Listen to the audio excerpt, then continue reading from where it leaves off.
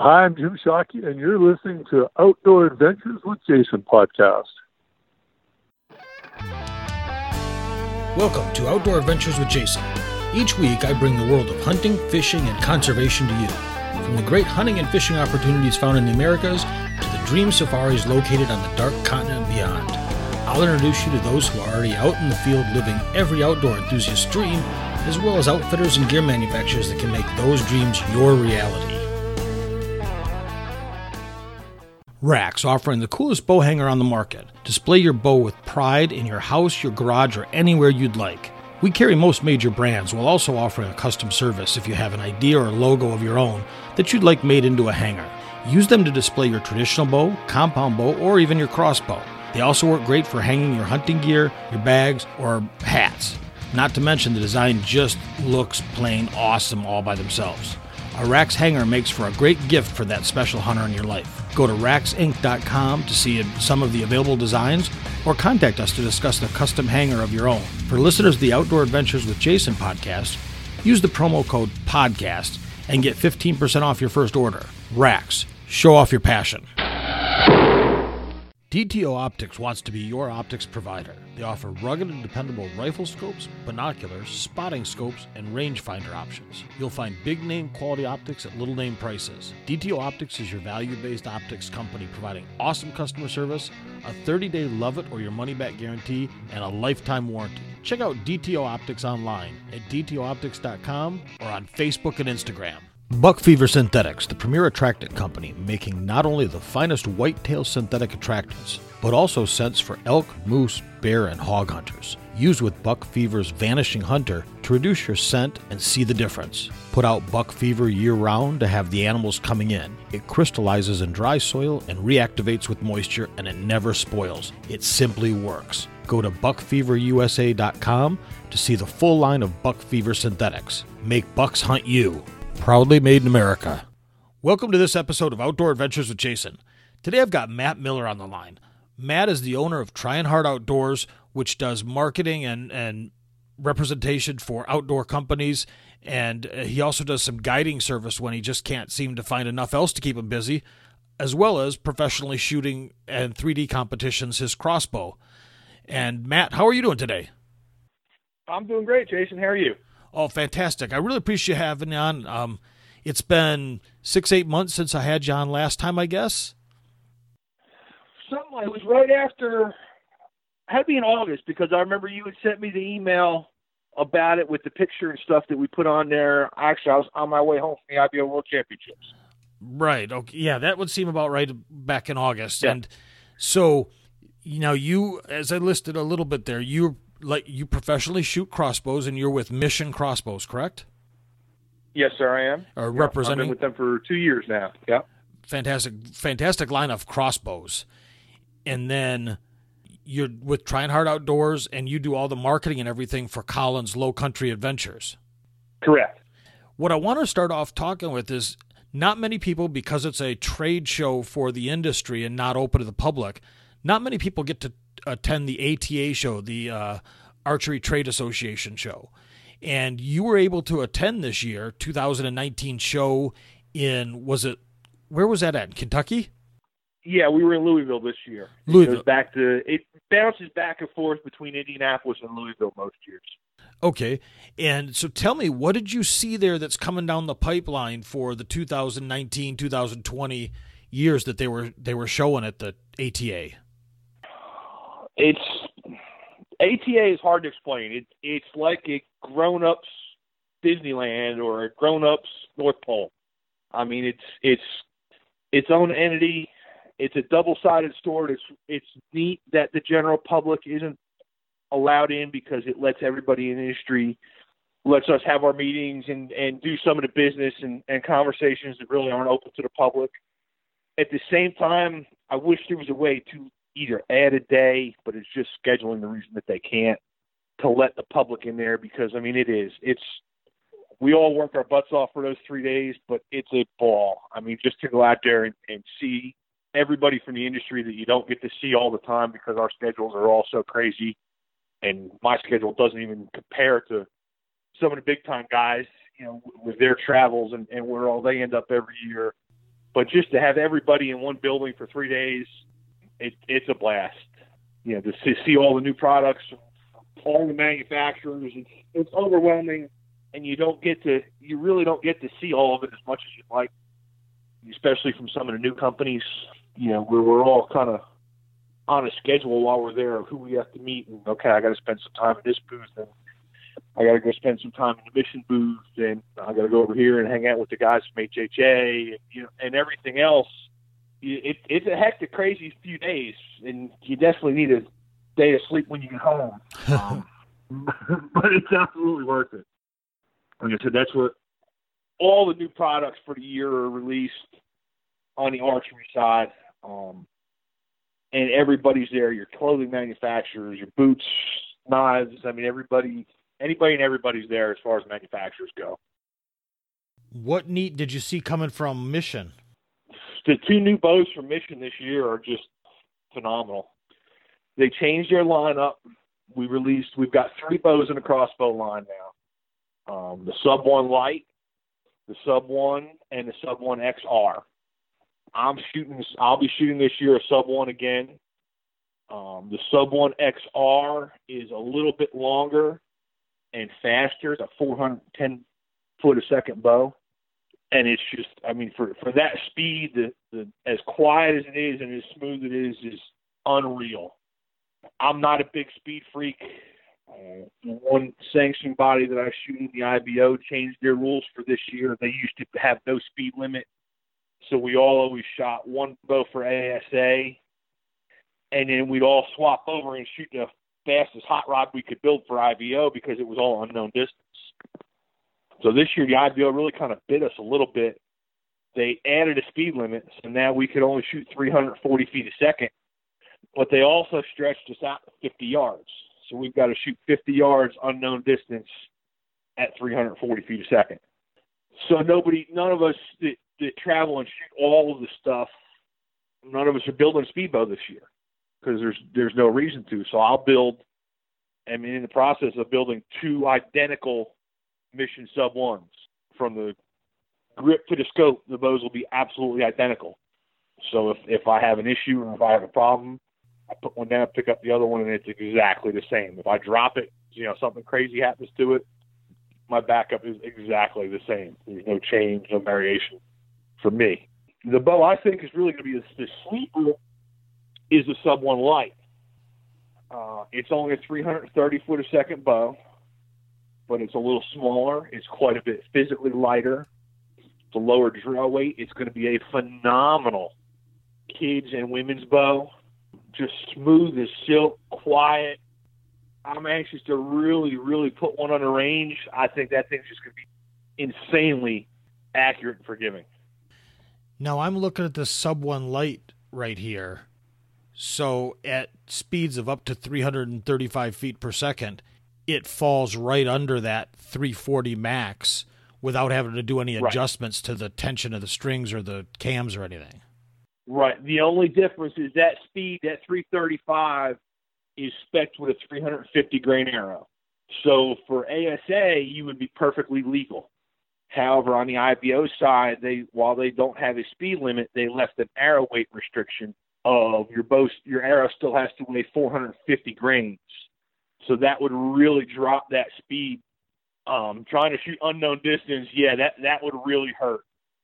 But for a hunting bow or for a target bow at home, that thing is going to be insane. I'm probably going to end up setting one of the Sub 1 Lights up and bringing it down to Collins Low Country Hunt Club and leaving it there for clients to use and people to borrow and try and just play with. We always loan out all our custom guns that we have there in camp for clients to use if they need them. And with the crossbows gaining more popularity and people wanting to try them, I've got actually one of my old Hortons are down there right now. But I think I'm going to put together, I've already talked to the people at Mission, and I think we're going to end up building a Sub 1 Light and leaving that down there just for anybody who decides they want to try it or hunt with it or whatever to run with it. It says axle to axle when it's cocked, it's only 10.5 inches. Yep. So my favorite the crossbow I've grown up shooting is an Excalibur because there's no cams or anything like that, it's got the longer limbs to deliver the same type of power.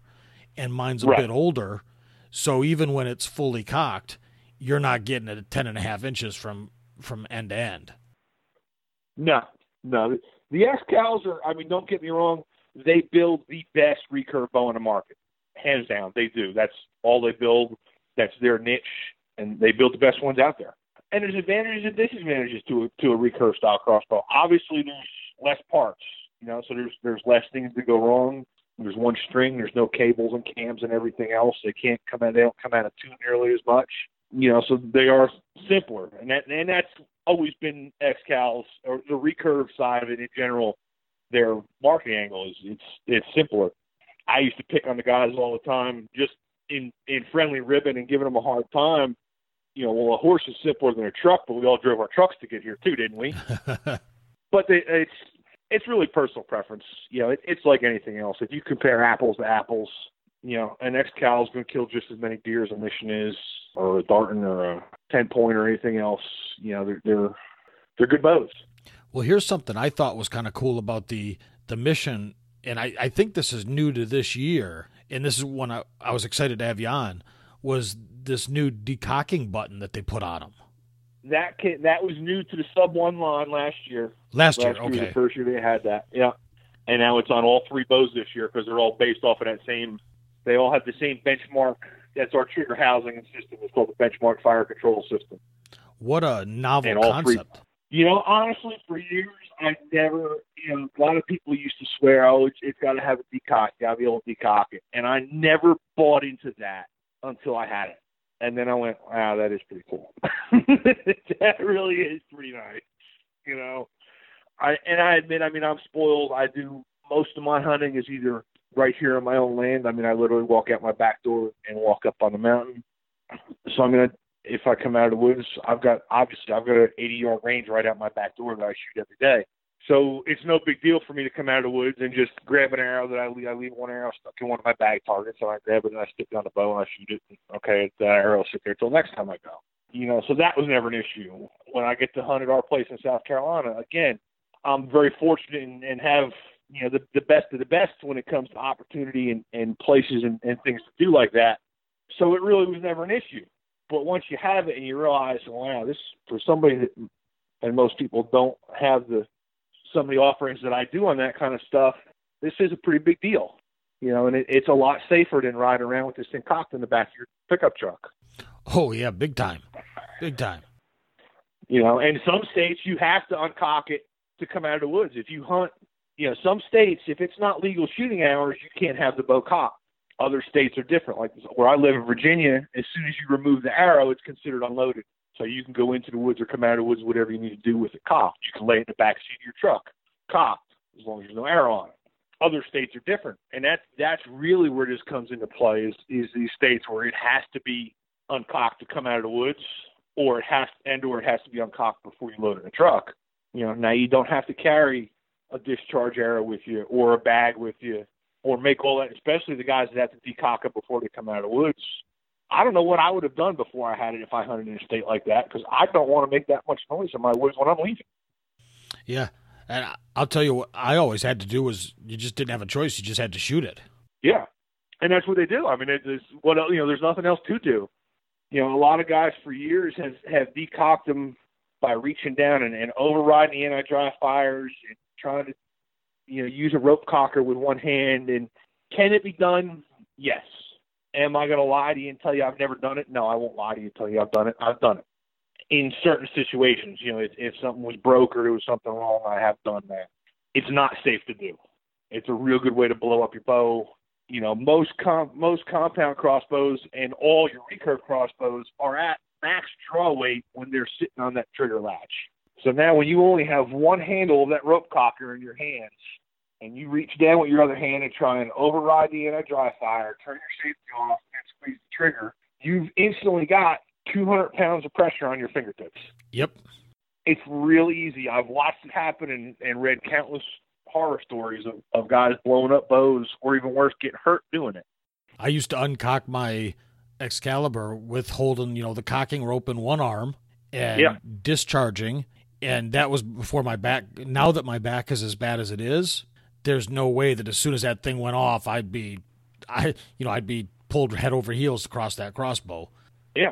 So even when the guys put the cranks on them and try and do it with the crank, it's the same way. None of those cranks were designed. A couple of them are now, but up till about 2 years ago, none of them were designed to actually work in reverse. So what you had to do is actually hit the override button and then hold all that weight on that crank handle. And again, I can't tell you how many times I've seen or heard of that handle slipping out of somebody's hands and busting fingers or busting the palm of their hand as that thing came around and just smashed them like they got hit with a hammer. Oh, yeah, because that handle would flip around there so fast. You don't have the time to move your hand. No, and it's the same as the rope handle. It's small and little, and it's not really designed to do that, so you can't get it, can an average man hold that weight on that crank? Sure, but they're not big, giant, robust handles where you got plenty of stuff to hang on to. Yeah, it's certainly an accident waiting to happen, so... Yeah. So this is cool. So Mission has expanded their line of crossbows to 3, and you've got really covering that high 300s to the low 400s. They're running right across the board on those. Yep. Price points aren't bad. They're not the cheapest crossbow. They're not the most expensive, but you're getting a good quality product. So that's going to be interesting to watch how that filters into the market, because three all should be out there by now.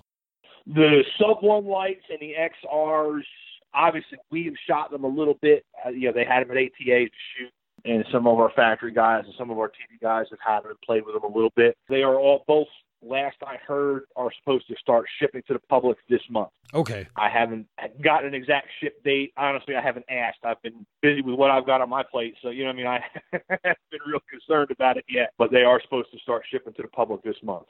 So it's just the Sub-1, the new version of what you were shooting last year that's been out there. Right. And you have those now set up in this current model for... Are you shooting with the archery, the target shooting yet? Has that started yet? Yeah. ASA has already had 2 events. IBO has had 1 national event. The first ASA event was in Foley, Alabama, back in February. They start early because they're so southern-based. And then we were just out last weekend, not this weekend, yesterday, but the weekend before. We were all down at Fort Benning, Georgia, right on the Alabama line for the second ASA shoot of the year. And we're all headed to Texas in about 3 weeks for the next one. Oh, where in Texas are you headed to? Paris, Texas. All right, I know where that's at. It's really cool. It stinks. It's so god-awful far away. It's a 16-hour drive for me. And flying is just a pain in the butt with all our product, all our gear, and everything we need to bring and I need to have with me. It's a pain to fly, so I normally end up driving. But it's a really neat shoot. It's just a cool location that I enjoy going to different parts of the country like that. It's a ball. I enjoy going to Texas. That whole area you're at, I know you're going to be shooting for tournaments, but that's a great hog hunting area too. I've been online looking. I'm off of work right now. I just had carpal tunnel surgery on both my wrists, so I won't be back to work before Texas. So I've actually been online looking to see if I can find somewhere to sneak in a day or two hog while I'm out there. The big thing I'm seeing a lot of, the arrows for years now have been getting thinner and thinner. They've been doing more and more with less as the carbon fiber's gotten better. Anything interesting coming up on the arrows for the crossbows? All crossbows are still shooting a 22 diameter, a 22/64 diameter standard shaft. And that you really can't change on a conventional crossbow because the groove that's cut into your barrel or your flight rail is set so that the string sets on top of that, and that's got to hit the center of your arrow. So if you were to go to either a smaller or a larger diameter arrow, your string would no longer push the center of your arrow. There are a few crossbows out there now that don't have a rail like that, and they shoot an actual rest and a free-floating arrow. They can shoot and actually do shoot full-length arrow shafts, and they can shoot different diameter arrows, either a micro diameter or a large diameter. However, both sanctioning bodies for competition-wise have gone out and said that a 23/64 arrow is as big as you're allowed to shoot out of a crossbow to eliminate those guys from having a big advantage. Okay, so they're literally mandating everything just so that it's as equal as can be. Right. The rules on both sanctioned bodies are pretty similar and things like that, just because, like I said, it's a very small percentage of crossbows that are what they call railless like that. But if those guys could go out there and shoot somebody's new giant, large diameter full bore or large diameter arrow shafts, all you have to do is touch the next highest scoring line to get that score. So if they're shooting an arrow that's an eighth inch bigger than ours, it doesn't sound like much, but the way the scores are and as close as this is, that would be a huge advantage. No, that makes complete sense. That person, a little bit wider arrow or bigger arrow, gives them a better shot of that one extra point or 1/10 of a point or whatever to put them over the top. Yeah, when it gets to the top level, I mean, we're using every little niche we can get. I mean, everybody, the days of just shooting an out-of-the-box bow for the top-level pro guys are gone. I mean, we're shooting their factory bows, but, I mean, we're shooting rifle scopes and HHA optimizers and tweaking and tuning it, every little thing we can get. They used to say for years that you can't tune a crossbow. Well, that's a load. You sure can. It's a regular bow. It's just turned sideways, So we are all tuning and tweaking, and I'm to the point now, I just ordered a decibel meter to be able to tune and experiment with tuning off of noise. The less, noise is nothing but vibration coming off the bow. So the less noise you get coming off the bow, to a point, means the bow's performing more efficiently. It's transferring more energy from the bow and the arrow. So if tweaking a tune or advancing or turning back a cam or little things like that can make the bow quieter, it's a theory, and then that's all it is right now for me is a theory. Then the bow's performing more efficiently. Huh. I'll be interested to hear how that plays out as you use sound to try and even if it's just a little bit of an edge, it's those little bits add up. Well, yeah, and like I said, it's at the top guys, the guys are those of us that are out there shooting for the big money. It's a 16th of an inch could be all the difference in the world. It could be the difference between cashing a $5,000 check and not cashing a check at all. Right, which is huge. Yeah, it is for me. Oh, yeah. So minus the tournament side, though, on the hunting side, I did see, and I don't know if this is necessarily new in this year, but I think it's new in the last couple of years, is some of the companies seem to be taking their arrows and having a standard size at the rear of the arrow and then a standard size at the front of the arrow, but narrowing the center so that it gives that arrow a little more front of center weight, especially if you put a brass insert in there. I think this is more applicable. Well, it would play out both on bows and crossbows, but I could see where this could give you a big benefit with a crossbow is if you're like me and like to try to get that front of center as heavy as possible. It is. And I know Victory's made some for a couple of years now. I can't remember the exact name of them, where it was actually a two-piece arrow with 3 bushings, a bushing in the front, an external bushing in the front, one in the middle, and one out back. And it was actually 2 separate pieces of carbon. And there's different variations of that for increased penetration, all sorts of different. Archery is the biggest tinkerers and experimental game I've ever been involved with throughout my life. I mean, if there's a concept out there, somebody's going to try and do something with it, if it ever catches on, who knows? And there's been some phenomenal engineering developments and stuff, and some of them have never caught on just because of who comes up with them and who has the money to put it out there. Just look at your camouflage stuff. 90% of the guys you ask them what kind of camouflage they wear, they're going to say one of 2 things, mossy oak or Realtree. I mean, they are. And everybody tends to get very brand loyal with. There's been a ton of smaller manufacturers come out there that sometimes at better price points with just as good, if not better, camouflage that unfortunately are never really going to make a splash in the industry just because they don't have that millions of dollars of marketing to fight with the big dogs, to get in there with mossy oak and Realtree, because that's just what everybody knows. Right, and then there's the ones that make it in spite of the mossy oak and Realtree. And again, not that there's anything wrong with them, but the ones that specialize, like the guys that go up in the mountains. Yeah. I always butcher the name, but is it Kui? They something like that. Yeah, I'm not sure how to exactly pronounce it either, but yeah. That's huge with the guys that do sheep hunting and things of that nature. Yeah. I've looked at stuff from, there's a brand called King's Camo that's nice. There's Badlands Camo. I had some King stuff a few years ago. They got some really nice stuff. They really do. Cryptic. I mean, you name it. There's a Treasy. You name it, there's a pattern out there. Yeah. But you're right, 90%, if not more are going to, they're going to say Mossy Oak or Realtree because those are the two big old timers. But what always cracks me up is every time I hear people go off about, well, you've got to have this, scent product and you got to have this, that, and this. I sit there and I'll go, well, what about Fred Bear with his recurve wearing wool that he'd been sitting around the campfire in for, 2 weeks? And I says, it's all about, you got to have some skill there too. It's not all about, you can't abdicate everything to the equipment. You still have to do a little bit of your own work. Well, and there is no magic cure. I mean, I've said this for years, and just talking to guys at shows or on hunting trips or doing seminars or anything, there is no all-knowing, all-solving answer. There is, there is no magic solution. And some of this is no more than an educated guess and a whole lot of luck. I mean, it really is. Especially bow hunting in the woods, whether you're, crossbow hunting or vertical bow hunting. I mean, 5 yards doesn't sound like much, but it can make all the difference in the world. If that 180-inch whitetail buck comes by you at 30 yards, that's great. But if there's a bush between you and him at 25 yards, he may as well not be there. I don't care what you did. It was just dumb luck. What side of that bush did that deer walk down? We get guys all the time that get wound up on trail cameras, and trail cameras are great. I'm not going to lie to you. I've got South Carolina and Virginia and a couple of the other properties I help manage. I've probably got 200 trail cameras in the woods across the East Coast right now. Wow. But I tell everybody else, you've got to remember that trail camera on the best is looking at a spot that's 30 yards long and 5 yards wide. Don't let that be the only scouting method you use. You still have to put boots on the ground. You still have to know your terrain. You still have to know what your animals are wanting to do, because just because that buck isn't on that trail camera doesn't mean he didn't walk a foot past it just outside of the trigger beam. Yep, or behind it. Yeah, I mean, it's, they're a great tool, absolutely. And like I said, we use them a ton, especially in South Carolina. But, you still have to physically scout. No, you don't want to do it during the season or close to season. You want to keep your scent down. But if you know that's a good area and you know you've got bucks on in the area, just because you don't have a picture of him doesn't mean he's not there. Yeah, exactly. And I just picked up 2 game cameras to try out, and I set one of them at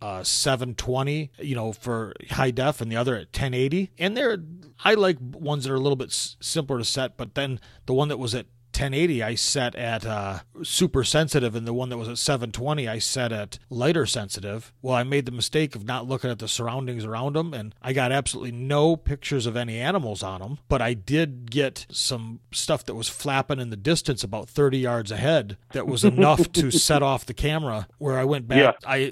I wasn't sure about this brand, so I left them out in some sun, rain, and then we happened to get some snow the other day, so I left them out in snow too. Went and checked them, and I had no issues with them, except that when they say extra sensitive or super sensitive setting, it sure is. Leaves They're not kidding. Leaves blowing across the ground were setting this thing off to 10-second bursts of a 10-second burst of video was coming back at about 2.2 gigs of data. So it blew up a 32 meg chip real fast. Yeah, I had one here on my property, Virginia, and I mean, I'm on the western edge of Virginia in the mountains. We don't have a real high deer den, especially in my area. And I had put one out, and I went to check it. I don't know, it'd been out a week, whatever it was, and opened the thing and opened up the camera and hit the button, and I looked, and it was like 400 some odd pictures on there. All right, something's up. Well, you could watch. In the first couple of days it was out, it was a deer here or a turkey or whatever walked by. And then I knew we'd had a good storm come through. And when the storm came through, it knocked a branch down about 15 yards in front of that camera. And for the whole rest of the time that thing was out there, that branch was just swinging and did the exact same thing. I had 1,000 pictures of that branch. It was just yeah, that's always fun. I've had similar things happen, and it's like, man, all they give me is a 32 gig for a max chip in this thing. They need a lot bigger. Yeah. So now I've never made it a secret with anybody. I'm a broadhead junkie, and that's my probably biggest downfall, in which archery manufacturers have played right into on me, is all these darn different broadheads. Did you see anything out at the ATA on the hunting side for broadheads? I actually did. I saw him at ATA, and I didn't get to talk to him. But while we were up at the Great American Outdoor Show in Harrisburg, a guy came up to our booth, and he starts talking to me. He knew who I was. I didn't know who. I mean, that's not uncommon. Not that I'm well known, but I mean, I'm in that booth 10 days every year. You know what I mean? Talking to this guy, going, this guy looks familiar, you know? And he starts questioning about what broadheads I shoot, and this, that, and the other thing. And we're talking, and I said, well, I shot Swackers for a few years. I shot Grave Diggers for a couple of years, and, it's bouncing back and forth. Turns out and I'm going to murder this guy's last name. It was the son of the originator of Muzzy. Oh, okay. It was Joe Muschiata, or however I pronounce his last name. And he has released his own line. I guess the terms and everything are up from when they sold the company. And he's released a brand new fixed blade broadhead that I've got here. I'm going to do some testing on. Hopefully everything plays out right. Shoot hog with one next. Oh, cool. And what did he name the brand of these new ones? It's Muschiata broadheads, and the name of the broadhead is the NBS 100. NB as in Bravo? Yep. NBS 100, and the name is Musahia. And like I said, I've murdered that name for ages. Okay, so it's a cut-on contact broadhead. It's an updated, tweaked version of the original Muzzy fixed blade broadheads. Got it. The Okay. old Muzzy bad to the bone. Yeah, it's a chisel tip, cut-on contact, 4-blade, 100 grain. So yeah, it looks very similar to a Muzzy, and a 3-pack is $29.95. So it's about priced, similar to what they would run. He hit a quarter on the website. He's got a picture of shooting a quarter with it, and it just devastated that quarter. So I'm real anxious to play with them and see how they fly and what they do.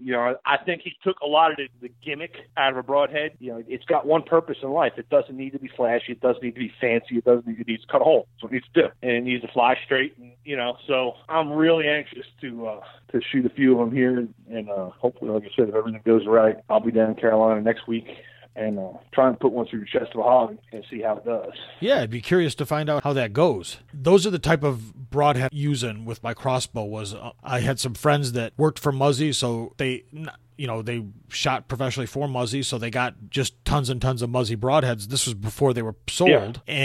So I had bought mechanical broadheads when I first got a crossbow, not knowing what I was doing. You look at these broadheads, they were expensive, so I think I ended up buying some cheap knockoffs and not the original, and shot them, and they just basically did terrible. And after that, instead of in my mind saying, well, maybe if I stepped up to a more premium mechanical, that would be better, they just handed me some packages of these Muzzies and said, shoot these. And I did that, and then kind of morphed into Magnus broadheads for quite a while. And those were the two types of fixed blades I shot. With this year, I'm going to try a mechanical broadhead. I'm going to go back and try a mechanical broadhead for the first time in, 10, 12 years. I grew up shooting Thunderhead. I shot Thunderheads for ages and ages and ages on my vertical bows. And then I think what I was shooting when I first started shooting crossbows. And then I got hooked up with Schwacker, and I shot those for 3 or 4 years, and they did real well for me. And then when I got involved with Bloodsport and Barnett and everybody over there, that conglomerate, that giant corporation, they own Gravedigger broadhead. Oh, all right. So I shot those for a couple of years. And they're phenomenal, don't get me wrong. The company and I have parted ways, and I don't agree with the way they've done some things. So, not that I have a problem with them, and I've still got them on my bench. They still work. But I was in a position to try something else.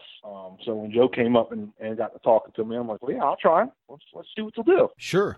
So and broadheads are one of those things, and it's always stumped me because I can't comprehend it. I get it. We all want to save money. None of us, or I should say very few of us, myself included, have extra money to throw at any of these toys. And that's what these all are. For most of us, these are toys. We get to go out and play and have fun. And do we get to, feed the family, quote unquote? Absolutely. But if you really figured it out, it's a heck of a lot cheaper to go to the grocery store and buy the fanciest pack of porterhouse steaks you ever found compared to what we spend every year to bow hunt. Oh, big time. It's not $1, a well-spent dollar, if you really want to look at it practically. But guys will go out and they'll buy a $1,000 bow, and they'll buy $100 arrows and all this other stuff. And when it comes to the broadhead, the one thing that actually kills the deer, they want to cut corners and buy these Chinese knockoffs and imitations, and then wonder why they have issues with them. Well, that's what actually kills the deer.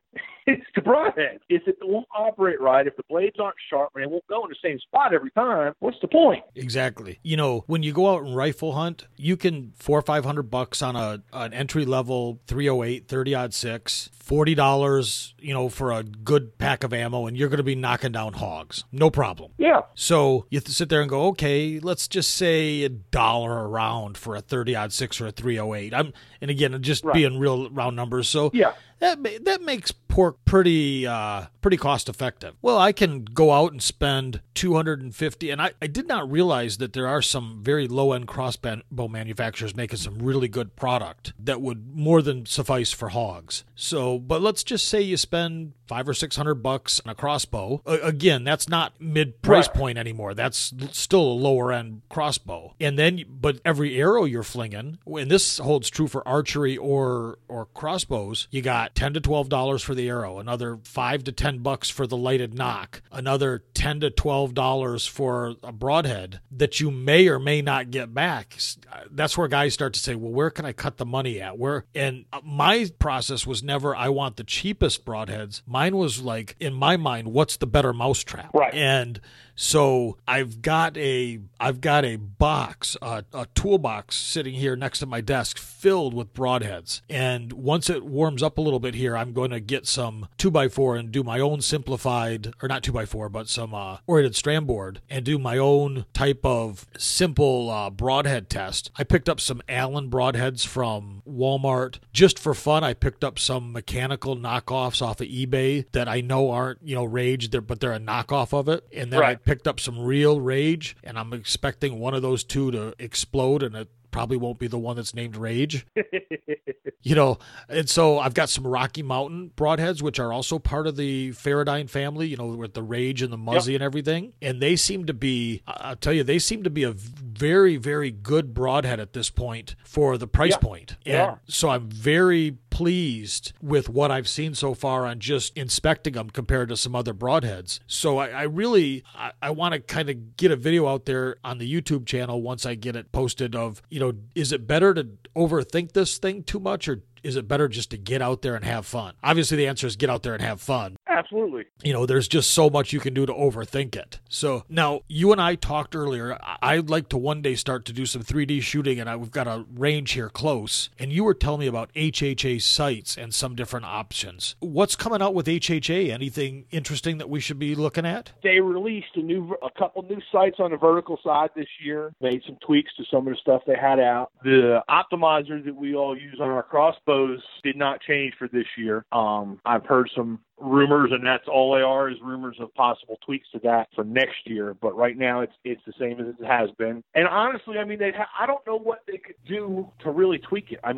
It's pretty well bulletproof. It does what it's supposed to do. The accuracy out of it is unimaginable by letting you run a higher quality optic. And I think this will change a little bit over time. But crossbows, for ages, or especially since the last 10 years since their popularity has started growing, nobody makes a really good crossbows. They don't. They've gotten a little better. Hawk makes some decent stuff, and there's a couple companies out there make decent crossbow scopes. But I've always been an advocate of good optics. To make it real simple, you can't hit what you can't see, and you're going to hit what you can't see. If you can't see that branch out there halfway between you and the deer, odds are your arrow's going to hit it. It's just fate sometimes. I run a rifle scope on all of my cross just to be able. They gather so much more light. You can see so much better. Yeah, we can only hunt. There are set times when you can start hunting and have to stop hunting. But those last 2 or 3 minutes, or those first 2 or 3 minutes, the difference of what you can see and how well you can see out of even a mid-grade rifle scope compared to a crossbow scope is huge. Not only can you see the deer that much better, but you can see a branch that's in front of that chest, or it's not in front of that chest. Or, can I make that shot, or can't I make that shot? Will you run the same type of magnification? Like I'm looking at HHA has a scope, and they've got a 3x9x40 kit. Would you replace that with a 3x9x40 rifle scope? The one which kit are you looking at? The one with the Vortex Crossfire on it? Yes. Yeah. That's actually one of the scopes I use. It's an excellent, it's not high-end glass, but dollar for dollar, the Vortex stuff is really hard to beat. They got an unconditional lifetime warranty. Something happens, you send it back, they send you new one. If you buy a scope and sell it to me 5 years from now, it still has a warranty after I've bought it. It doesn't stop with the original owner. And they are good glass. And like I said, especially for their price point. You can get for $300, you can get into a really good Vortex scope with a lot of features on it that any other company you'd be $500 to $600 in. So when I look at this, that 3x9x40 is a Vortex rifle scope that's just been put onto that speed dial. Absolutely. It's a Vortex Crossfire 2, and I love the reticle.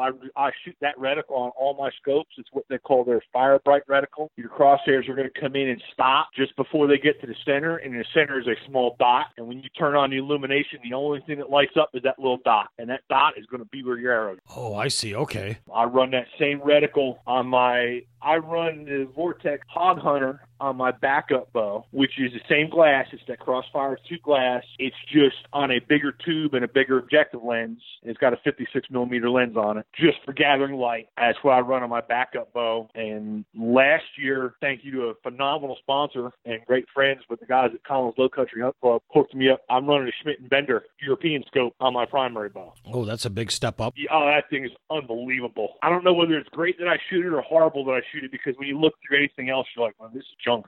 It's like, I need to wash the windows on my truck. What is all? I mean, looking through that high-end glass is just phenomenal. What you can see, the target definition and clarity and how much light they gather, it's unreal. But I mean, that's a $2,000 scope. Right, that's a big difference. Yeah.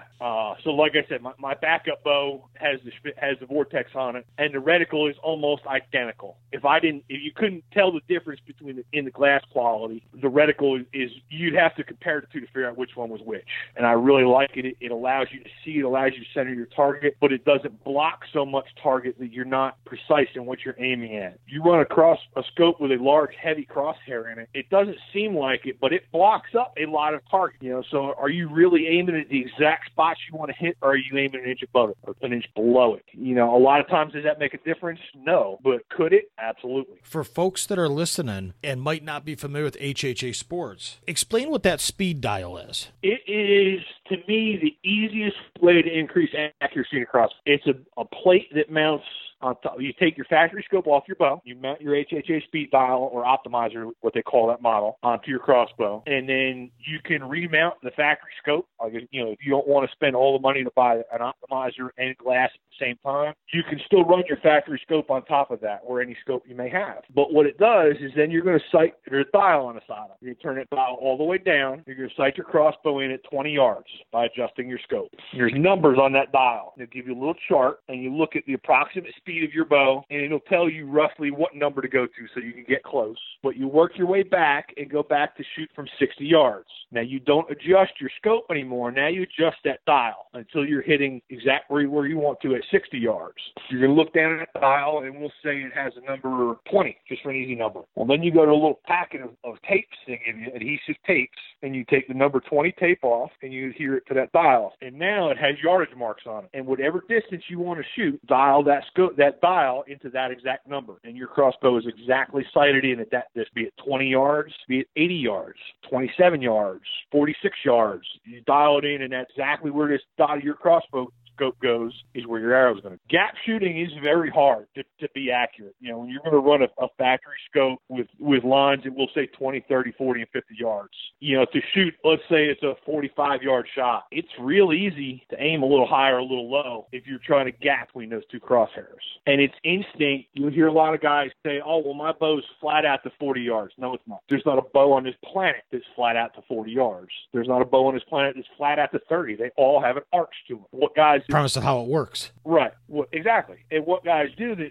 shoot that thing, I just use my top crosshair, and they adjust, and they'll aim a little higher or a little low depending on their yardage. And that's very doable, and it works for a lot of people. As a guide and an outfitter, I can tell you a lot of guys are going to miss or lose animals because of that. Because for ages and ages, since we were little kids shooting BB guns, and the first time you ever shot anything with a scope, it's embedded into your head. Put the crosshairs where you want your bullet or your arrow to hit. The way it is. So in the heat of the moment, when you're excited and there's that deer out there at 37 yards, and you're supposed to aim 6 or 8 inches high with your pin because you only have, you're only sighted in for that to compensate like that. A lot of guys are out of instinct going to hold dead on and shoot low, just from human nature. From we've always been taught you put the crosshair where you want your arrow, where you want your projectile to hit. Oh yeah, I did that in the heat of nervousness with a black bear, and the third and final arrow I had I was aiming through the center of the crossbow at her, and unfortunately I just didn't take into account that she was only 20 yards from me and not 30 yards from me, and that arrow just sailed way over and was gone. Yeah, it's very easy to do. Can it be done that way by,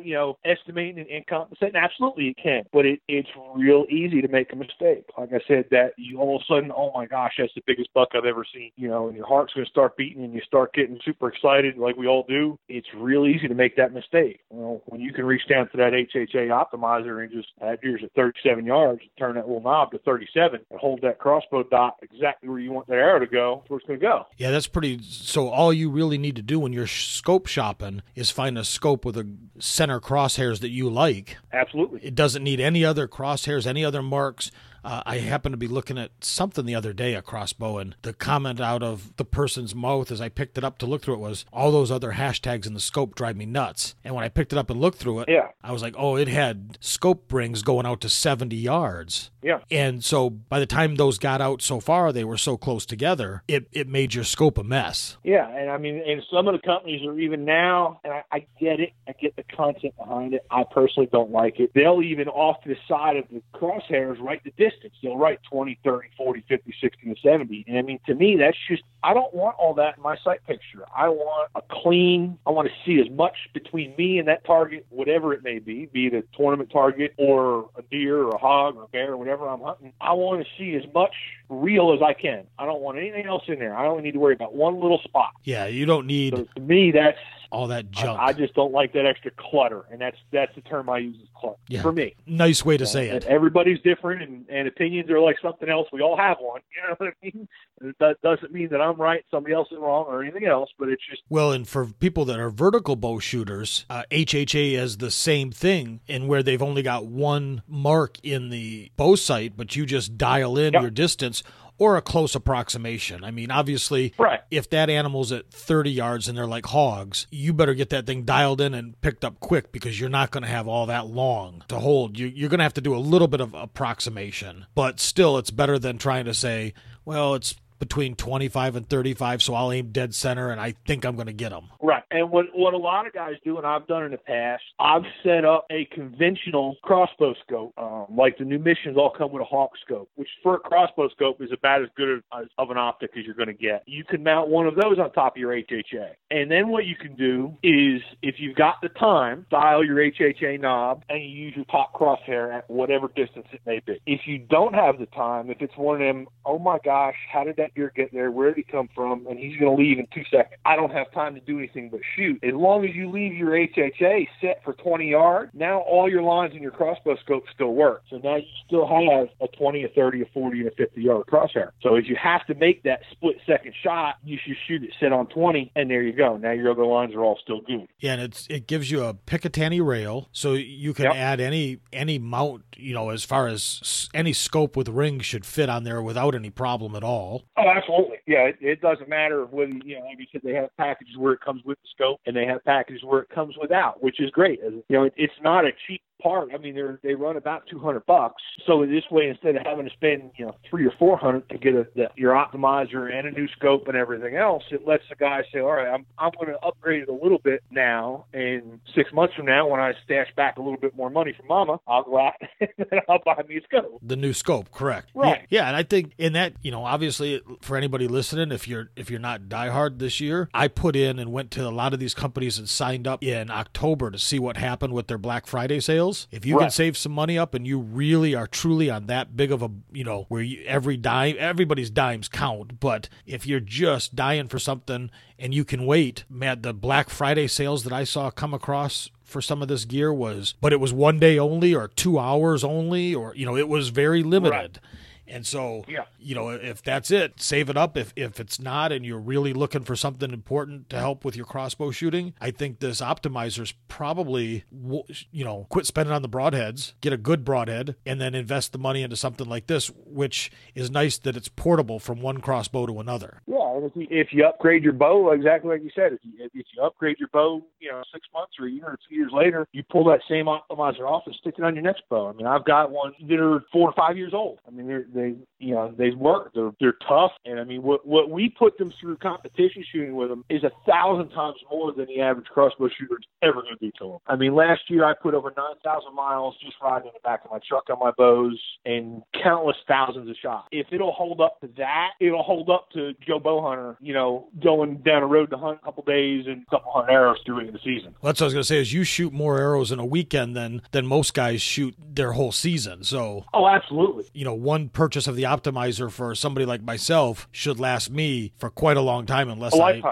drop it and break it for some reason. And they have a lifetime warranty on them, too. Oh, even better. I mean, if something does happen, they back them up. I mean, it's a family-owned company. The father started, 2 sons run it now. And they're great guys to deal with. Everybody at the factory I've ever either talked to on the phone or met at the shows or stuff, I mean, they're bow hunters.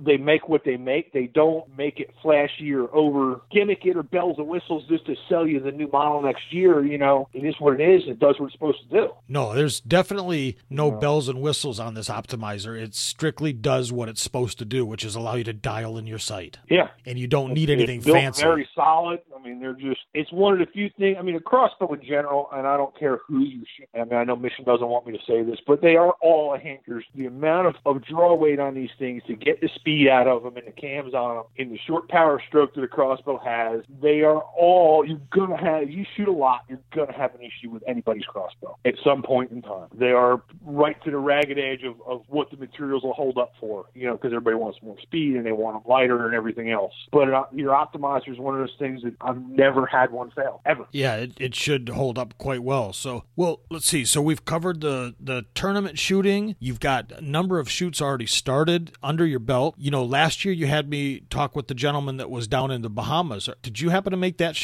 shoot? I didn't. We really wanted to go, and the schedule got tight. There wasn't a whole lot of guys on the crossbow side. There was only 2 of us that were talking about going. And it just, scheduling-wise, it got to be too much. We just couldn't make it, commit to it. So we kind of changed gears, not quite last minute, but fairly last minute. We went and did a family trip to the beach for a few days, and then took my stepdaughter down to Collins Low Country and let her kill her first rack buck. Oh, nice. Yep. And I don't want to let you off of here without talking about Collins. And for folks that didn't listen last time, you really got to hear about this place. If you're anywhere in the United States or the world for that matter, but if you're anywhere east of the Mississippi, especially as you push closer to South Carolina, you can't beat Collins Low Country Hunt Club. And tell folks a little bit about what you guys offer. We offer what I feel, I mean, obviously I'm prejudiced. I mean, I work for the company. Is about the best return on your dollar for an out-of-state hunting trip you can get. We run 3 different hunts. We do a deer hunt, a hog hunt, a turkey hunt. All your meals and lodging are included. You come in, you stay in our brand new 5,000 square foot lodge that we built 3 years ago solely for hunting. And we are a very family-based unit. I mean, our favorite thing in the world is for new hunters and kids to come hunt with us. We get more of a thrill out of that than anything else. But I mean, our hog hunts are $10.95. It's 4 nights of meals and lodging, 3 full days of hunting. That's 6 hogs on that hunt. Yeah, that's crazy. $12.95. I mean, it's just and I mean, we run our hog hunts every year with 90 to 95% off. Our deer hunts are probably about 80% opportunity. I mean, it's the odds of coming down and hunting with us for 3 days and not at least having a chance to shoot something are very, very slim. I mean, it's South Carolina. I'm not going to lie to you. The odds of shooting a 150 class inch whitetail are slim. We killed our best whitetail ever last year at 157 3/8, I think, and he was an absolute stud. South Carolina isn't known for monster deer, but we're known for a lot. We've got one of the longest seasons in the country. We open August 15th and hunt till January 1st. Weapon of choice the entire season. Our hog hunts are year-round. And if somebody comes out and does a deer hunt with you, how many bucks can they take? You're allowed, as a non-resident, you're allowed $3 on that 3-day hunt. That's $3 or 3 does or a combination, or just $3? You're allowed, if you hunt our doe season, we're not allowed to kill does before September 15th. Oh, okay. So if you hunt after September 15th, you're allowed $3 and a doe. Our first buck is what we call buck of choice, and it could be anything from a 5-inch spike up to a 12-inch wide, year-and-a-half-old basket rack buck. If you're not interested in shooting that small buck, we'll let you trade that buck out for a second doe. So then you can still shoot 2 bucks over 12 inches wide, 2.5-year-old buck or better, you know what I mean? Mm-hmm. And 2 does. So, I mean, you're going home with me. Which is unheard of for, $1,300-$1,400 for a hunt. Yeah. The average person gains over 5 pounds on our 3-day hunts.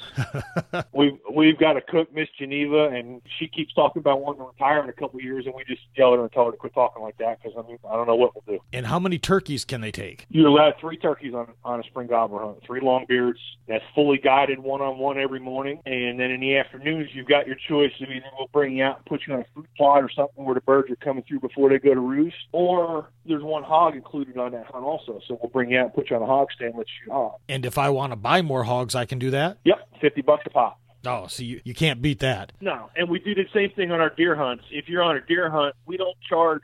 Everybody asks, for lots of guys, especially that aren't from the South, they ask about doing a combo, a hog and a deer hunt together. And we absolutely do that. We do it different than most guys. We don't charge you extra just to say you can shoot a hog. If you shoot one, it's $50. If you don't shoot them or just don't see them or just take pictures or whatever, there's no extra fee. We don't like charging extra just to say you can do something. If you shoot a hog, it's $50. And with that, Collins is not just some small, high fence place. Matter of fact, I don't think there's a high fence anywhere around, is there, except maybe the backyard of the property? We don't have any fence. There are some high fence operations in South Carolina, not too awful far from us, but we don't have, all of our stuff is 100% free range. There's no fences and no trophies. And how many acres are you roughly all tracking? We're up to about 9,200 acres right now. So trust me, there's plenty of room. If there's 10 guys in camp, that means you still got about 1,000 acres per guy, per person. Oh, yeah. And it's, I don't know, it's double-sided in a way. In a way, it would be nice if it was one giant lot of land. For us to manage it, that would be ideal. However, to hunt it, it's better that it's not one giant large piece of land. So if you came down with 2 or 3 buddies and you deer hunt this week, you're not going to be in a stand that I just hunted yesterday. We'll move and change properties so we're not overpressuring one piece of land or one group of deer, or hogs the same way. If you had one continuous piece of property, it's hard to get in there just in vehicle traffic. Deer start to figure out what that big black Suburban that comes rolling in there means. Exactly. The guy with a pointy stick trying to hurt me, So by splitting by where the properties aren't all one giant piece, we'll hunt one piece for a few days, and then we'll hunt another piece, and we'll hunt another piece, and we'll hunt another piece. And just, the less pressure we can put on the deer, the better off they are. We are, not them particularly. Yeah, all the way around, I think, and anybody wants to go out to collinslowcountryhuntclub.com, and I'll have a link in the show notes. Go to the photo gallery section. My encouragement is to go there first and then start to take a look at some of the trail camera pictures of some of the deer. They're probably a fairly good representation of what you're seeing and what you're likely to see. Well, and we do something a little different than most outfitters do also. We're very active on Facebook, and we post pictures of everything. If you come down and hunt with us and shoot a 6-inch spike, your picture's going to go on our Facebook page. If you come down and shoot a 130-inch 8-point, your picture's going to go on our Facebook page. If you shoot a 30-pound hog, your picture's going to go on our Facebook page. We don't, we've been in business 18 years now, and we do 2 shows. Other than that, we don't advertise. Run 80 to 85% repeat clientele every year because we're straightforward. We tell you and show you what you can expect. Could I sit here and tell guys, hey, come on down, we're going to shoot some 150s? I could tell you that, but the odds of it happening are 1 in a million, or I could tell you, hey, come on down, you're going to see deer probably every time you go to the woods and a decent chance at a decent buck. I'd much rather tell a guy the straight up truth. Yeah. We get guys at the shows all the time, and it's an old school tactic. I've done it.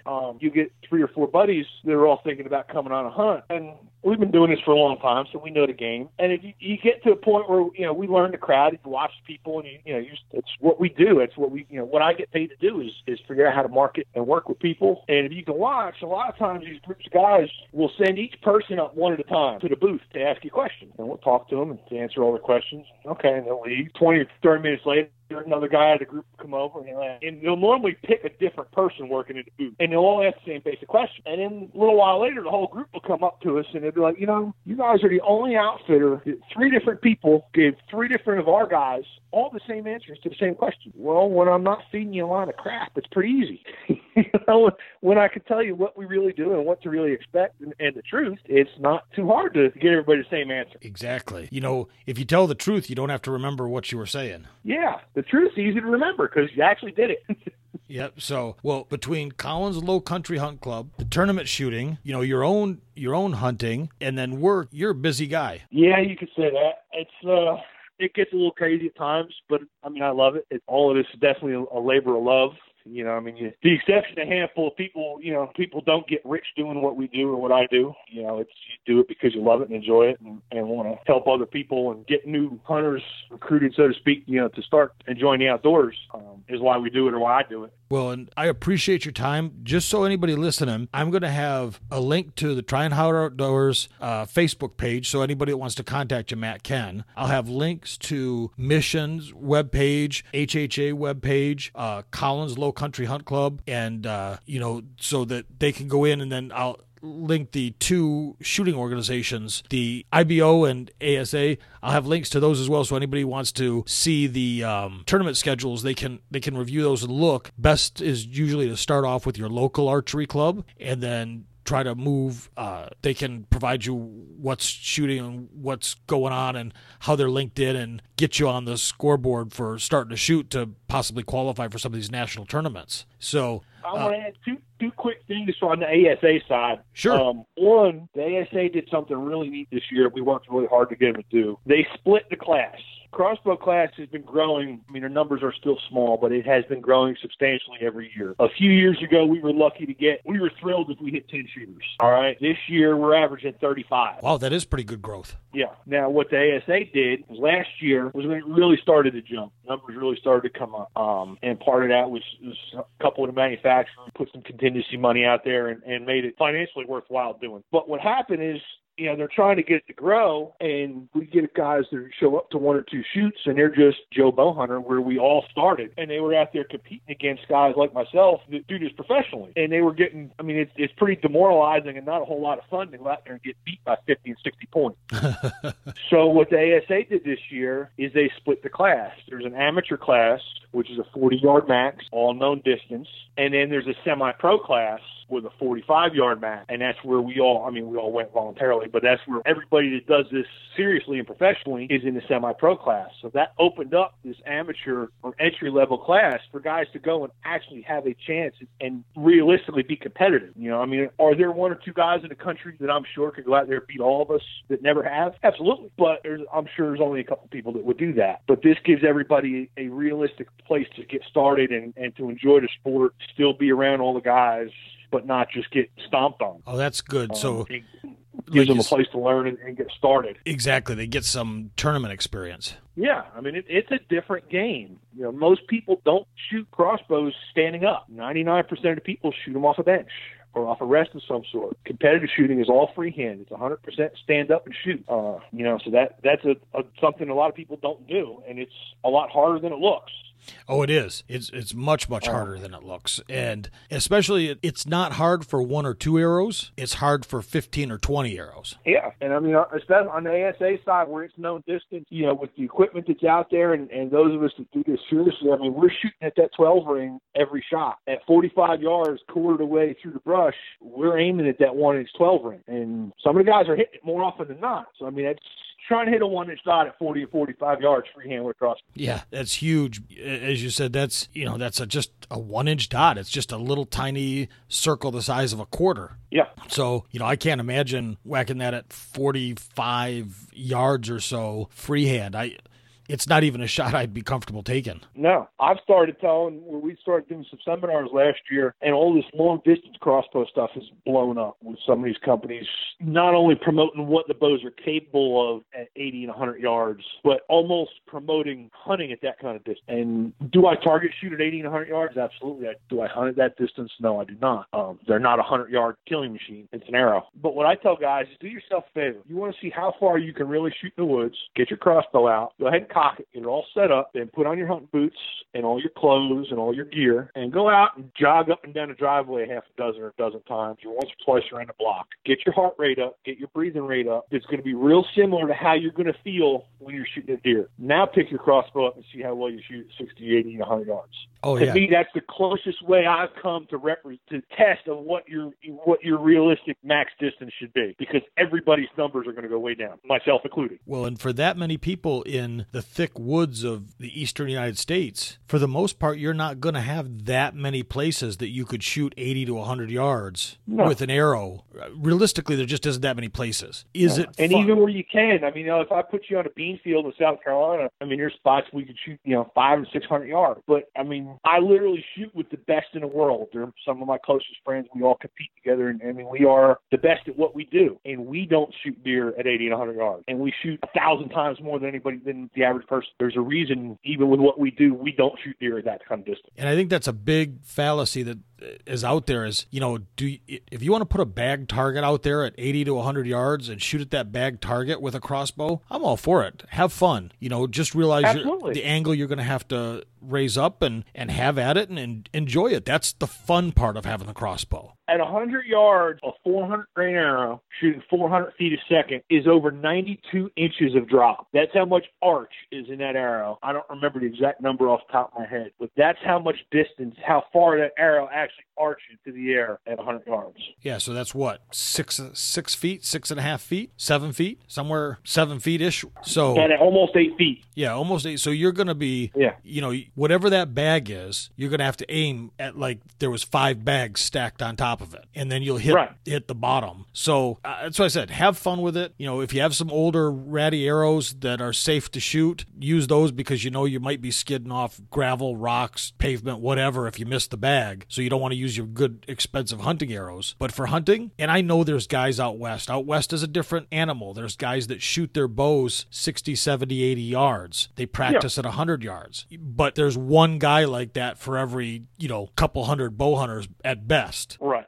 Figure out you got 30 yards, maybe 35 is what I've always tried to advocate as a safe, reasonable number. Inside that distance, get a drop. There's plenty of good calculators on the websites, on the internet for showing what drop is on a arrow, depending on weight and speed of your crossbow, and realize what you're going to have to shoot. Yeah, and it does. I mean, I am an advocate of practicing at longer distance, just for the confidence level. When you practice it, we'll just say 60 yards. If you practice it at a 60-yard target, when that deer steps in front of you at 21 yards, your confidence is astronomical. And it's still archery. It's a very large part of what we do. I mean, when there's no doubt in your mind, if you think you're going to miss, guess what? You're going to miss. If you doubt yourself before you squeeze that trigger, don't squeeze the trigger. Right. But when you can practice at 50, 60 yards, and now you get that hunting shot at 20, 22 yards, and your confidence level and your mental outlook on the whole thing is phenomenal. I got this. This is cake. I've done this 100 times. Yeah, I saw, and this is one of the vertical bow shooters, is Cameron Haynes. Most people are very familiar with him. This guy's an oddity. He's an animal of he's a freak of nature. But he's so disciplined. I was watching this guy shooting his bow at 100 yards, and I was just blown away. And it wasn't that 100 yards, not only do you have the arc, but you have the wind drift to deal with. He was just spot on nailing this target that were, in essence, kill shots at 100 yards. And then he was talking about, look, I don't advocate that everybody shoot at this distance. I do, so that when that 80-yard shot comes along, mentally, I know, this is 80 yards. I got this, no problem. And, I mean, Cameron is probably in better shape than 99% of the country. I mean, he's exactly. Even when he's on the road, when he's at ATA and stuff like that, he's working out and going to the gym and running and stuff every day. They'll post stuff where you can go meet him at the gym and work out with him. I mean, I can't. What's this guy run a marathon a day or something crazy like that? I mean, it's insane. I mean, he literally is, and I'm not saying this to be mean, but he's almost a freak of nature. I mean, he is that disciplined in everything he does, the shooting, the fitness, the health. I mean, and it all comes into play. And that's where, for the average person out there, if you can't do it that way with that level of discipline, then you don't take the 100-yard shots, is my opinion. Absolutely. But you find out what your level of discipline is. If your level of discipline is that you can consistently shoot at 50 yards and you're a beast at 50 yards, then anything that comes at you from 2 yards to 50 yards is mentally you're gonna take care of it, and you don't get that doubt. Nothing comes into play except putting that arrow right where it needs to go. Right, and know your equipment. I can't stress that enough. If you're gonna hunt, even let's say a 45-yard max, all right, that's somebody's cutoff number. I'm not gonna shoot a deer at 45 yards, past 45 yards. One, stick to that. Don't be tempted. Nothing burns my butt more than these guys say, well, it was a big buck, so I figured I'd tribe. So you respect the big buck less than you do a doe. You're not going to shoot at this deer, but you shoot at that deer. To me, that's not ethical or the right way to go about it, but that's just me. But I want to know what my arrow is doing at any given distance. Before hunting season, I'll set my bags up, and I'll normally do like 5-yard, and I'll aim at a 25-yard target with my 30-yard dot. And I want to know exactly how high and or how low, because I'll do it going both ways, my arrow is at any given distance. So when that deer steps in front of me at 30 yards and he's standing there broadside eating acorns, and I look and go, oh man, there's a bush in front of his chest. Well, then I look again because I was shooting a decent scope or decent binoculars and go, wow, okay, there's a bush in front of his chest, but that bush is 5 yards closer than that deer. So I can still aim at the center of that deer's chest where I want to hit, and at 25 yards, my arrow is going to go over top of that bush and drop in right behind. That's one of the big things that your optics will play in. It'll let you see that. To know, hey, I do have a shot here. I know at first it doesn't look it, but I do. Or I don't. Or no, that deer is right behind that bush, and I can't get an arrow through it. Yeah, and there's a website now most folks probably know about it. I had not been familiar with it, and I have no affiliation with it. It's called bestcrossbowsource.com. Mm-hmm. And when you go under their Crossbow Academy, they have a crossbow ballistics section. Yep. And I don't know if you've ever seen this before, but not only do they test out some of the more popular crossbows on the market from the low end to the high end, but they put a calculator out there. And for example, if I put in that my Excalibur is at 305 and my total arrow weight is, let's say, 450 grains, and I hit calculate ballistics at 40 yards, I've got 32 inches of drop. Right. That's a lot to accommodate for. Now, yes, I'm going to have the hashtags or the hash lines, I should say, that should accommodate for that. But that's still, if anybody's thinking they're not doing an arc, you're nuts. So at 40 yards. Well, and that's where the new hunters especially don't think or don't realize, and it's not their fault. I mean, they're new. We all were. But not only it's not like a gun where, all right, I just need a clear line between me and that deer. I need a clear line between me and that deer, but I also need a clear line 3 or 4 feet above that deer for my arrow to fly through, because it's not going straight. It's going to be 3 feet above the deer before it drops into his chest. Exactly. So, and on top of that, with a crossbow, we all know, there's all sorts of old adages about who uses crossbows and who doesn't, and that's really of no relevance. But when you get into this, the one thing that can't be beat at this point with a crossbow is the speed of sound. And so exactly. At 40 yards with a 32-inch drop shooting at 305 feet per second, that deer is going to know something went twang real loud, and he or she's going to be looking around if they haven't already ducked. So then you have to take into account where you went from maybe you hit them to maybe you hit them very high where you didn't want to hit them, or the arrow just went right over top of them. Yeah. And even if I up that and said, well, I'm shooting the newest crossbow at 400 feet per second, and I go out and I'm still shooting the same ballistics, at 40 yards, I still got 18 inches of drop. Well, I had this written up from one of the last seminar we did. Speed of sound is 1,126 feet a second. So it takes that sound 0.26 seconds to get to a deer at 100 yards. Even at 400 feet a second, it takes your arrow 0.75 seconds to get to that deer at 100 yards. And a deer can drop the width of its body in 1/10 of a second. So there's still over half a second of variable there. Right, which is exactly why I'm an advocate for, I want that deer 20 yards or less. To me, my thing has always been, and I mean, I've got good friends, Bobby Hart of Hart Custom Rifles is a good friend of ours, and he builds some of the probably best long-range rifles in the world. I'd put one of Bobby's 30 Harts up against anything on the planet. But to me, and it's just me, everybody's different, and no one person is right or wrong, I've always said, and it's almost sounds cruel, but I don't mean it that way, I want to see an animal blink before I shoot. That's the challenge or the thrill to me, is I got that close. Okay, I won this game of chess. Whether I squeeze the trigger or don't is completely irrelevant. It's just, okay, I won. The ball was in my court, whether I decided to shoot that deer or I didn't, or hog or whatever it is. But that's my thrill. That's what gets my heart racing, is to get him in at that kind of distance. And like I said, that's what lights my fire, is just that close, and that I beat his senses. I beat him at his game in his living room. Okay, now whatever happens, happens. But I've already won. Right. And I think, you take, since you're shooting for Mission, which is owned by Mathews. Yep. if you take one of these brand new Matthews bows, you can make those things not silent, but I think you can make them a heck of a lot quieter than a crossbow. Oh, absolutely. So that person, that man or woman that's shooting a vertical Matthews bow at 30 or 40 yards, 50 yards or 60 yards if they're out west, or just have the ability to shoot longer distance, or even 70 yards, that sound is going to be negligible compared to that thunk of a crossbow. There just isn't an effective way to reduce the limb. You can dampen it to a bit, but there's no way to eliminate or limit it down to what you can on a vertical bow. It's just not, as far as I'm aware, there's just not that options out there yet. They're not going to be that quiet. Out of the whole Matthews line, my favorite bow is the new Traverse they came out with this year. I like that a little better than a Vertex.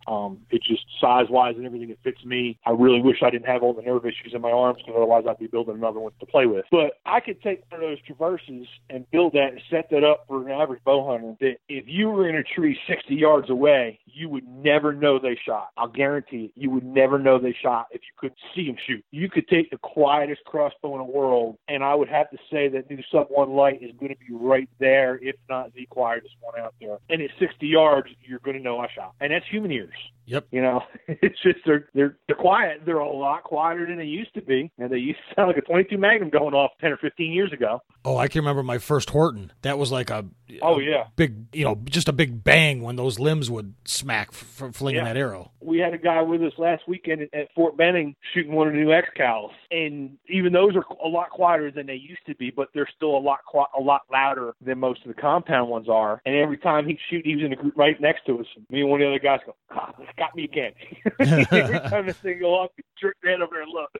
Yeah, there's no denying it. And I also have a Wicked Ridge. Yeah. I've got the Invader G3 and a nice crossbow. It's not as loud as my Excalibur, but it's still loud enough. Now, again, none of my crossbows, I've never done any string dampening, anything to them. I've never tried to put like a Flemish string on the Excalibur or put any of the anything on. So I shoot them all just stock, and that's just kind of what it is. But yeah, they're noisy. You're going to get one shot. It's highly unlikely that you're going to be able to cock the thing and get another shot off on an animal. And if that animal does stay around, does let you cock the crossbow, and does let you shoot again, well, that was just Darwinism. That animal was meant not to last very long. I was going to say, because I want to hunt where you are then, because you got some dumb critters. Exactly.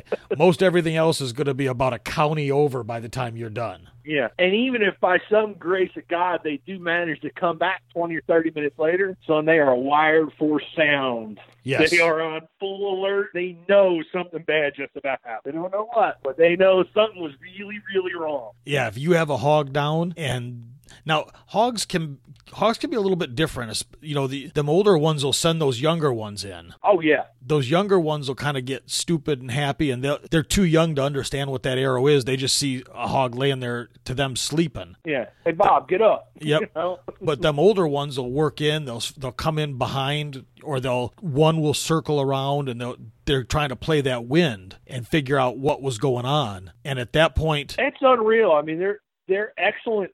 A sow pig is an excellent mother. I mean, they are very protective. I mean, that's one of the most dangerous things as an outfitter we have to deal with is either a wounded sow or getting between a sow and piglets. But at the same time, exactly like you said, if there's a group of pigs, the first ones coming into that feed are going to be the little ones. They're sending Junior in first to make sure everything's all right.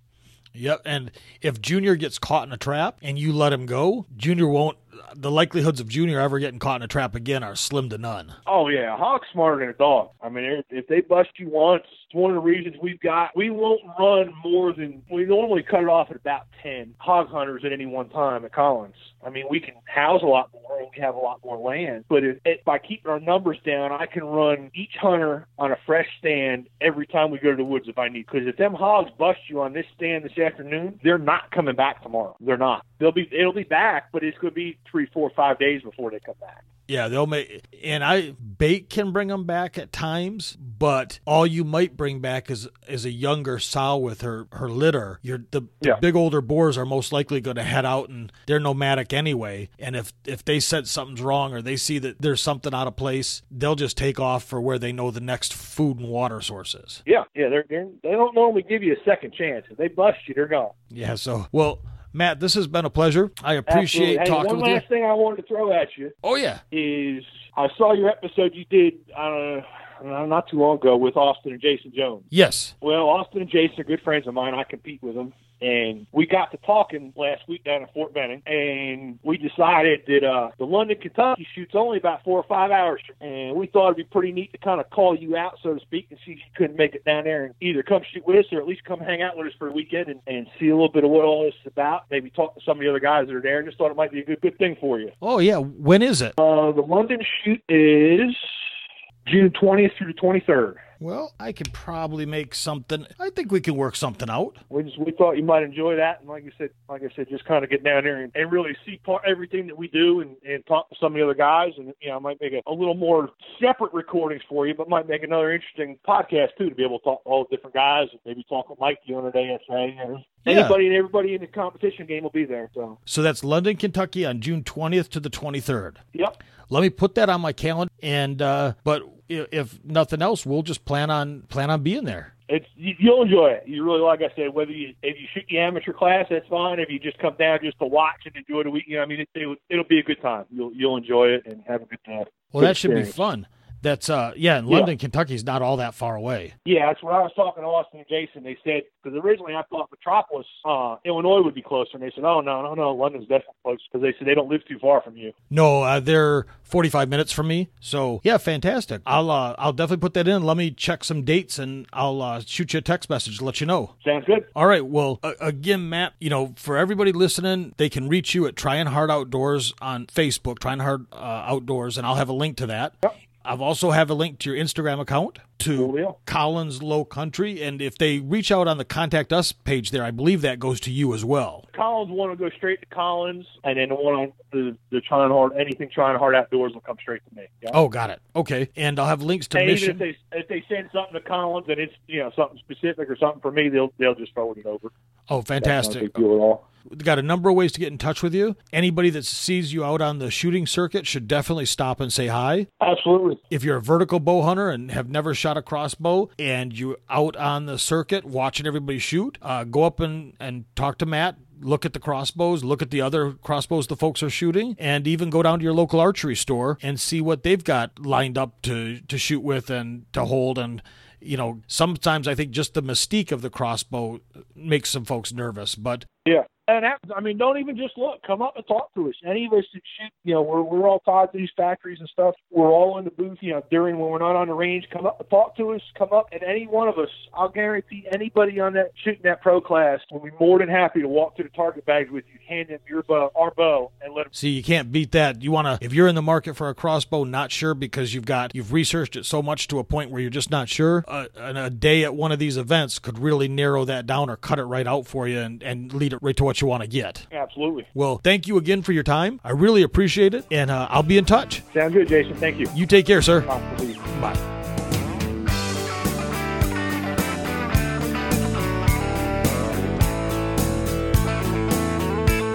Come early spring, it's getting green. Fish are on the bed, and hear those turkeys gobble.